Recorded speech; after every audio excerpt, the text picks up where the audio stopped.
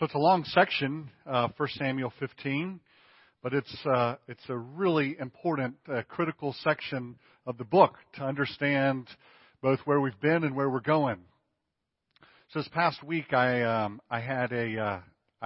was on my military duty, and it was a little bit of an extended time because we have our big inspection in June. So this is the every 5-year kind of a deal. This is where they come to evaluate my sermon and to see what kind of a chaplain I am and my visitation. Now, actually, that's not what they do. They're going to come and look at every jot and tittle of paperwork that we do, right? So it has absolutely nothing to do with what I do as a chaplain, but that's a whole other story. But one of the things I had to do is I had to fly, and you all know how I feel about flying, right? I know I'm in the Air Force and I hate flying. So the Lord has a sense of humor. He does. He put me in the middle seat on a flight from Dallas to Colorado Springs, and he put me next to an 85-year-old former nun who is an active pacifist. And no sooner was I on the plane than she wanted to have a conversation. And so we talked from Dallas to Colorado Springs on a very bumpy ride. And she probably got more than she bargained for, but it was an interesting conversation, to say the least. And near the end of the conversation, we talked about a lot. And near the end of the conversation, I was asking her how far her pacifism went. And so we were kind of talking about this, and I said, there are a lot of bad people in the world. To which she replied, no, they're not. She said, there are not a lot of bad people in the world. The things that go on in the world are what make us do things that we probably shouldn't do. And I realized she had a very soft understanding of the heart of men. And I asked her, I said, well, what about total depravity? The original sin that we're born into. And she said, oh, I don't believe that anymore. There was a time when she did, but she doesn't anymore. 1 Samuel 15 is a reminder to us that there is a problem. We have a problem. I titled the sermon, When Kings Fail, and we're going to talk about this failure of Saul under 3 parts. Saul's sin, Saul's struggle, and Saul's Savior. So let's talk about Saul's sin to begin with. So at the very beginning of the passage, Samuel comes to Saul and he tells Saul that he has a word from the Lord. And that word is that Saul is to go and he is to destroy everything that has to do with the Amalekites. Now, you have to put this in a little bit of context because when you read it, it's shocking. This is the God, when people say, I don't believe in the God of the Old Testament, this is the God of the Old Testament they're talking about. The God who would tell Saul and the Israelites to go and to put to death everything. Every Amalekite living, every animal, anything associated with them. They were to absolutely destroy the Amalekites. That was the God-given job that Saul and the Israelites had. And when you hear that, it takes your breath away. You think about it. But the context is this.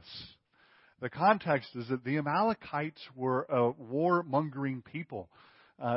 When the Israelites came up out of Egypt, they were, as the text says, they were waylaid by the Amalekites who came in and tried to cut them off. They were vicious people. They were wicked, and they killed for killing. And they would have taken prisoners. They would have enslaved people. They would have done all sorts of horrible things. This is a different era. This is the era of You don't have the Geneva Convention during this time, okay? And warfare was brutal. And these were brutal warriors, the Amalekites. And so the time has finally come when God is going to deal justly with the Amalekites. And so the job of Saul and the Israelites is to be, in essence, they are going to take out the justice of God on the Amalekites. That is their job. And the way that they're going to do this is they're not going to do warfare the way that the other nations do warfare. That's why God is so specific, and the message from Samuel to Saul is so specific. The message is, you are to destroy them all, everything. Don't keep for yourself, right? Don't cull for yourself out of the Amalekites. Don't take their strong men and enslave them. Don't take their animals. Don't do anything. Why? Because that's the way the nations wage war. When the nations wage war, they do it for gain. And God is saying to Saul and to the Israelites, you are not to profit from them. You are to destroy them, because it is a righteous destroying that you are going to do. You are doing my bidding for me. And so we're not going to do this like the other nations.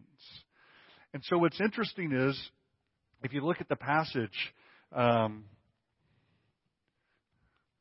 verse 3, he says, now go attack the Amalekites and totally destroy all that belongs to them. And then he says, do not spare them. Do not spare them. If you jump down a little bit, you'll see verse 15. Saul answered, the soldiers brought them from the Amalekites. And then what? They spared the best of the sheep and the cattle. That word shows up in both places. Don't spare anything. And then we read in verse 15 that Saul did spare the best. And that is the sin of Saul. Saul's sin was he went to attack the Amalekites, and they went in and they wiped out everything that was bad. Well, we were talking in Sunday school. It's a large army. 200,000 plus another 10,000. So 210,000 foot soldiers go in to attack the Amalekites. You can imagine. It's a brutal scene. But the brutality is lessened because Saul, and it's Saul. We'll talk a little bit later about how Saul deflects. But Saul is the one who captured Agag. Saul is the one who kept the best sheep and cattle and goats and donkeys and camels. Saul kept the best of the herd, and he brought all of that back. And that was the sin of Saul. He had the word of the Lord very specifically given. If you look at those first 3 verses, the word of God, God said, God told. It's God's word coming to Saul through Samuel. And then what we read in the passage is that Saul went, verse 4, he summoned the men. They went down, 200,000. They were strong. They went down and they gave a very noble thing. Verse 6, to the Kenites, they say, look, we're coming. We're going to move against the Amalekites. If you know what's good for you, you did good for us, we'll do good for you. Get out of the way. And then verse 7, he went and they attacked the Amalekites all the way to the eastern border of Egypt. And verse 9, again, is one of your keys. You can circle it. But Saul and the army spared Agag and the best sheep and cattle, the calves. They were unwilling to destroy completely. Why? I think you can see it a little bit later if you look down in verse 12. You can see a little bit of the why. Early in the morning, Samuel got up and he went to meet Saul, but he was told, Saul has gone to Carmel, and there he has set up a monument. What? In his own honor. Somewhere along the way, Saul began to think well of Saul. Saul began to think much of himself. And he starts listening to the voice in his own head and in his own heart. He is somebody now. Remember, if you just go back a few chapters, Saul's hiding. He's reluctant. He's a reluctant leader. Samuel has to pull him out in order to anoint him. And now here somehow that Saul, that young man, head and shoulders above the rest, good-looking guy, has started to believe in himself more than he believed in the Lord. And that's why he didn't fully obey God. That's why he didn't carry out what God said. Why? Because somewhere in his brain, and he says a little bit later in the passage, he says, I feared the men. He was thinking first of himself. What would it mean to the people, right? If he went and they attacked the Amalekites and he brought back all this good booty, all this good loot for them. What would they think? Would they think well of him? Absolutely. He's enriching them. But you see, that's the way the nations did war. And God is saying to Saul, we're not the other nations. Remember, the Israelites don't need to act like the other nations to be enriched. They have God. In Exodus chapter 12, as they're leaving Egypt, what does God do to the hearts of the Egyptians? He opens their hearts up and He predisposes them to give all of their stuff to the Israelites. They didn't even have to do battle. God opened the hearts of the Egyptians and they enriched the Israelites. They don't have to steal. They don't have to do war like the other nations in order to be enriched. God owns the cattle on 1,000 hills. And yet Saul, in his mind and in his heart, and in listening to the voices, and the contrast is between the word of the Lord and what the people said. And Saul began to listen to the people. And that was his sin. His sin was that he didn't do what God told him to do. Now let's talk about Saul's struggle. Because Saul's sin arises out of the struggle that is in his heart. And we see it in verse 12, I already mentioned it, where he begins to set up a monument to himself. And the struggle is that Saul somehow has become this self-deceived leader where he believes that he is the powerful one, that he is the one in power. He's gone from the reluctant young man to the solid, believing in himself, I've got it all together leader. And so he is believing now in his own heart that his victory is because of him, because of his war planning, because of his prowess. Samuel hints at it at verse 17. And we're just going to just look at the very first part of what Samuel says. He says, although you were once what? Small in your own eyes. You see, there was a point where Saul understood who he was. But that point is gone. Verse 19. Samuel asked another question. Why didn't you obey the Lord? Why did you pounce on the plunder and do evil in the eyes of the Lord?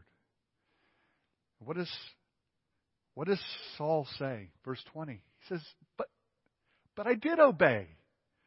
But I did do it. I did go. I waged war. Verse 20. I went on the mission that the Lord assigned me. I completely destroyed the Amalekites. Look, I even brought back King Agag so that we could poke his eyes out and do terrible things to him. Look, I enslaved their leader. That's what he's saying. He said, look, I delivered on the job. Verse 21, the soldiers took the cattle and the sheep and the plunder and the best of what was devoted to God in order to sacrifice them to the Lord at Gilgal. Saul's saying, look, this just gives you an idea of how deceived he's become at this point. The job is wipe them out. And somehow in his brain, that goes from wipe them out to wipe most of them out. And it's okay to take some of the animals for sacrifice. I mean, listen to his reasoning. I wiped them out. I captured Agag. The soldiers, they took some of the sheep and the livestock in order to sacrifice them. And I want you to notice the next part, verse 22. Look at Samuel's rebuke.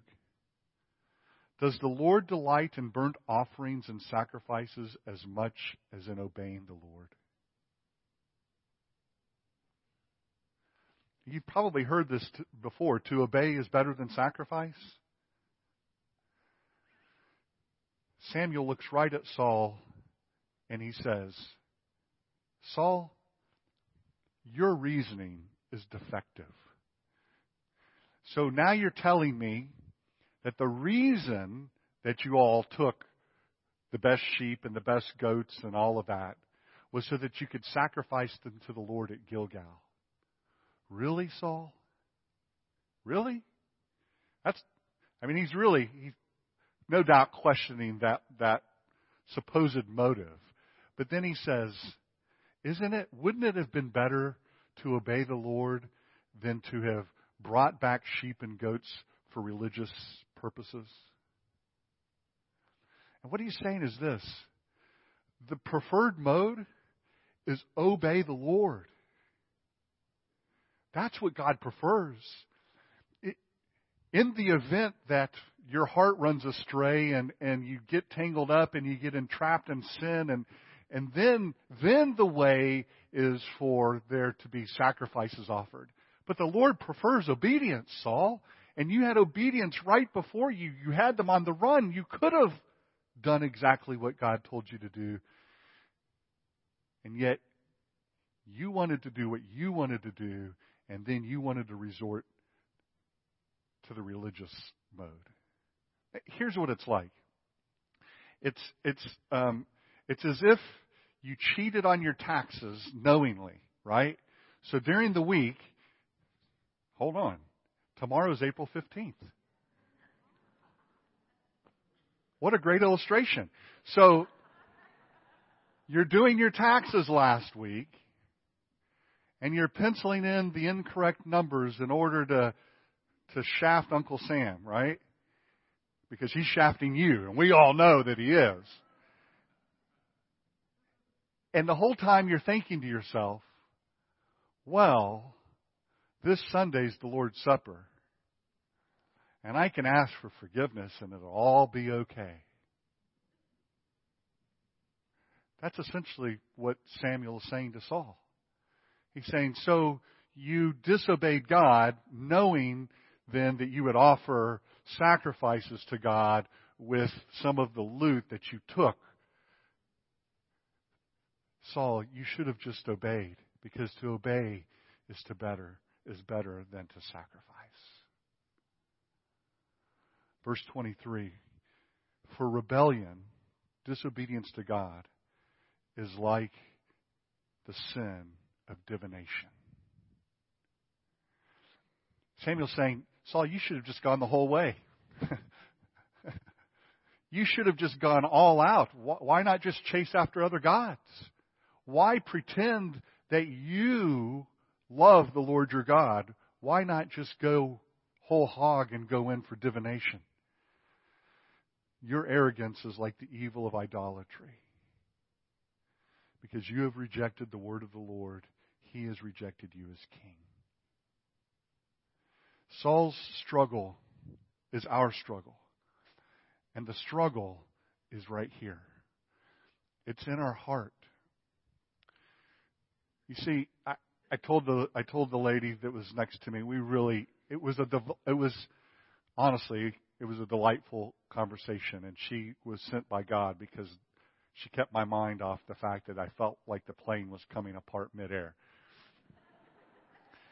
And so we visited, and as we talked about it, I asked her a question. I said, if everybody is born good, if we're all born and the inclination of our heart is toward good things, I said, why This is what R.C. used to say.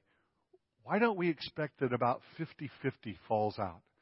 Why don't about 50% of us do good with every fiber of our being and 50% of us kind of flounder through life and make bumbling idiots of ourselves? And she said, I don't know. That's a good question.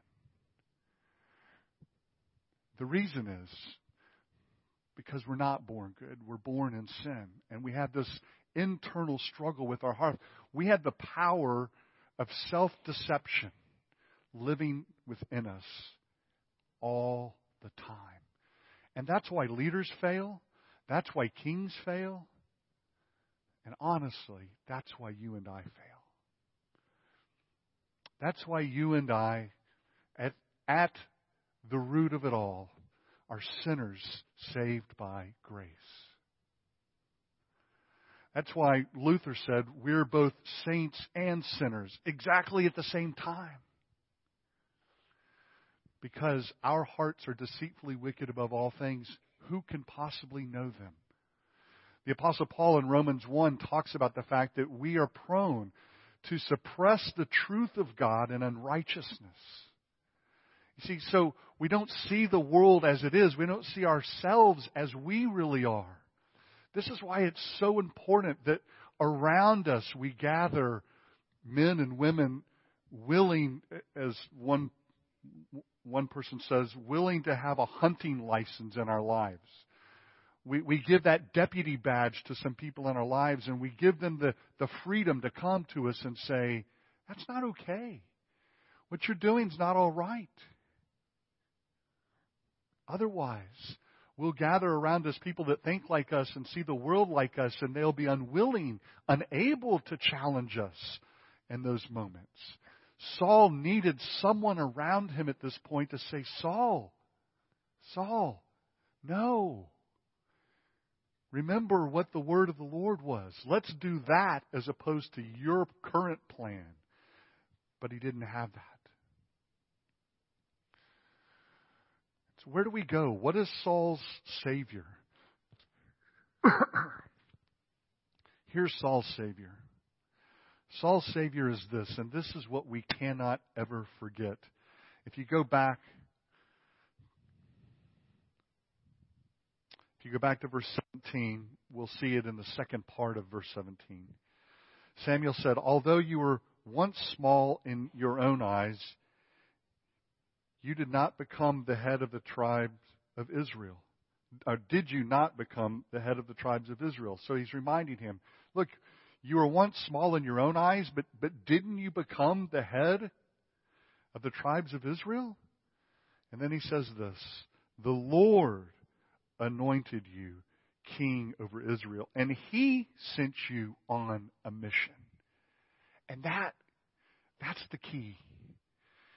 The key for Saul was to not lose sight of who he was and how he got to where he was. You see, had he remembered that it wasn't him, it wasn't his smarts, it wasn't his good looks, it wasn't anything that he did, it was all God. God was the one that raised him up. God was the one that selected him. God was the one that had him anointed to be the king. And had Saul remembered that, then perhaps the self-deception wouldn't have taken place in his heart. Perhaps he would have recalled, oh yeah, it's the Lord. It's exactly the same thing that, if you have your Bibles, if you want to turn back to Deuteronomy chapter 7. It's the same thing that God told Israel way back in Deuteronomy chapter 7, verse 7. And there he says this, the Lord did not set his affection on you and choose you because you were more numerous than the other peoples, for you were the fewest of all peoples. But it was because the Lord loved you and kept the oath he swore to his forefathers that he brought you out with a mighty hand. Know therefore that the Lord your God, the Lord, he is the faithful God, keeping his covenant to 1,000 generations. What is he saying? He's saying the Lord loved you not because of anything in you. He loved you because he loved you. He loved you because He loved you. Here's how Paul says it. Paul says, while we were yet sinners, Christ died for you. Right? While you were the most unlovable, the Bible says, God loved you.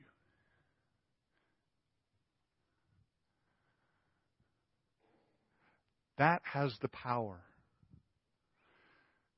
to alleviate and eliminate to a great degree the self-deception that you and I have. The wanting to be big in our own eyes, the need to possess that power, the need to be somebody, something, somewhere, the need to be thought of well.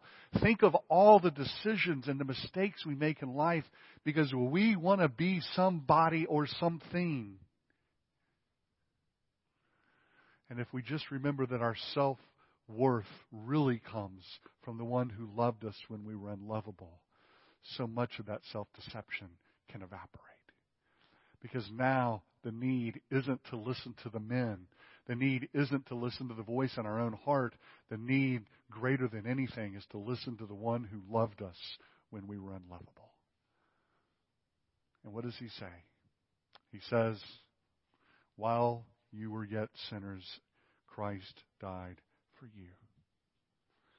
There was nothing in us. God loved us because He loved us. Our resume was a shambles, and yet He chose us before the foundation of the world. That's what Paul says in Ephesians chapter 1. Your resume is a complete disaster, and yet He called you to Himself. Somebody likened it to a wife asking her husband, so why do you love me? And the right answer is, I love you because I love you. Right? Because if you say, I love you because fill in the blank, that because may go away. It may change. It may look differently down the road. And so you must and have to find that understanding that you love them because you love them. Not because this or that or the other, and you can fill in all those blanks, but because you set your love on them. And God had set His love on Saul. And Saul failed to look and to see that. Instead, he looked to his own heart. He looked to the appeals of others. He was looking to set up a monument to himself because somehow in his own heart and mind, he believed that he was something special now. Listen, as we come to the Lord's Supper this morning, the Lord's Supper, if there's any other picture that God has given us to tell us we're not all that, it's the supper. Because the supper says, listen, while you were so desperately sinful, Jesus had to come into the world and offer His body as a sacrifice of atonement to make the way for you to be right with God. That's just a reminder of our desperate condition. Our condition was so desperate, Jesus had to die for us. But the flip side of that is you and I are so loved by our Creator God that He didn't hold back and He gave His Son so that you might know new life. As we come to the supper this morning, let me just remind you that this is not my supper. It's not the Presbyterian Church's supper.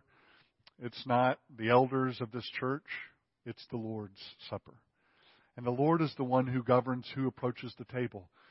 The Lord is the one who governs who it is that's to participate in His supper. And so if you're here this morning and you're a part of the body of Christ, you've been baptized and you've made a profession of faith, and that is in good standing, then the supper is for you. The Apostle Paul encourages us to discern the body and the blood. And I take that as much as a reference to the fact that you need to be discerning your own relationships. You need to be discerning where you are in the body of Christ as you come to the supper. But I always say, if you're in the battle, if you're a repenting, repeating person, then the supper is for you. But if you're here this morning and you haven't been baptized, or you're not a repentance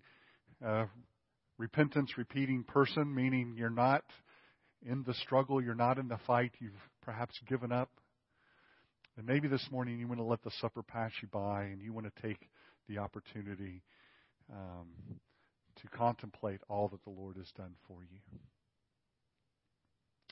But the invitation is to all who would come, all who are weary. It's not an invitation to those who have it all together. And the Apostle Paul gives us a little bit of that direction in 1 Corinthians chapter 11. He says in verse 23, "For I received from the Lord what I also passed on to you. The Lord Jesus, on the night that he was betrayed, took bread, and when he had given thanks, he broke it and said, 'This is my body, which is for you. Do this in remembrance of me.' And in the same way, after the supper, he took the cup, saying, 'This cup is the new covenant in my blood. Do this whenever you drink it in remembrance of me.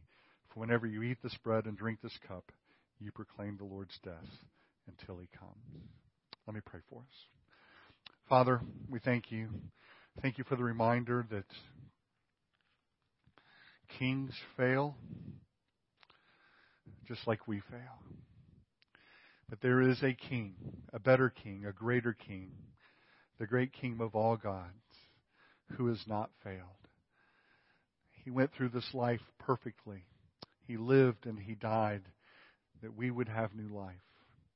And let us fix our eyes on that king today.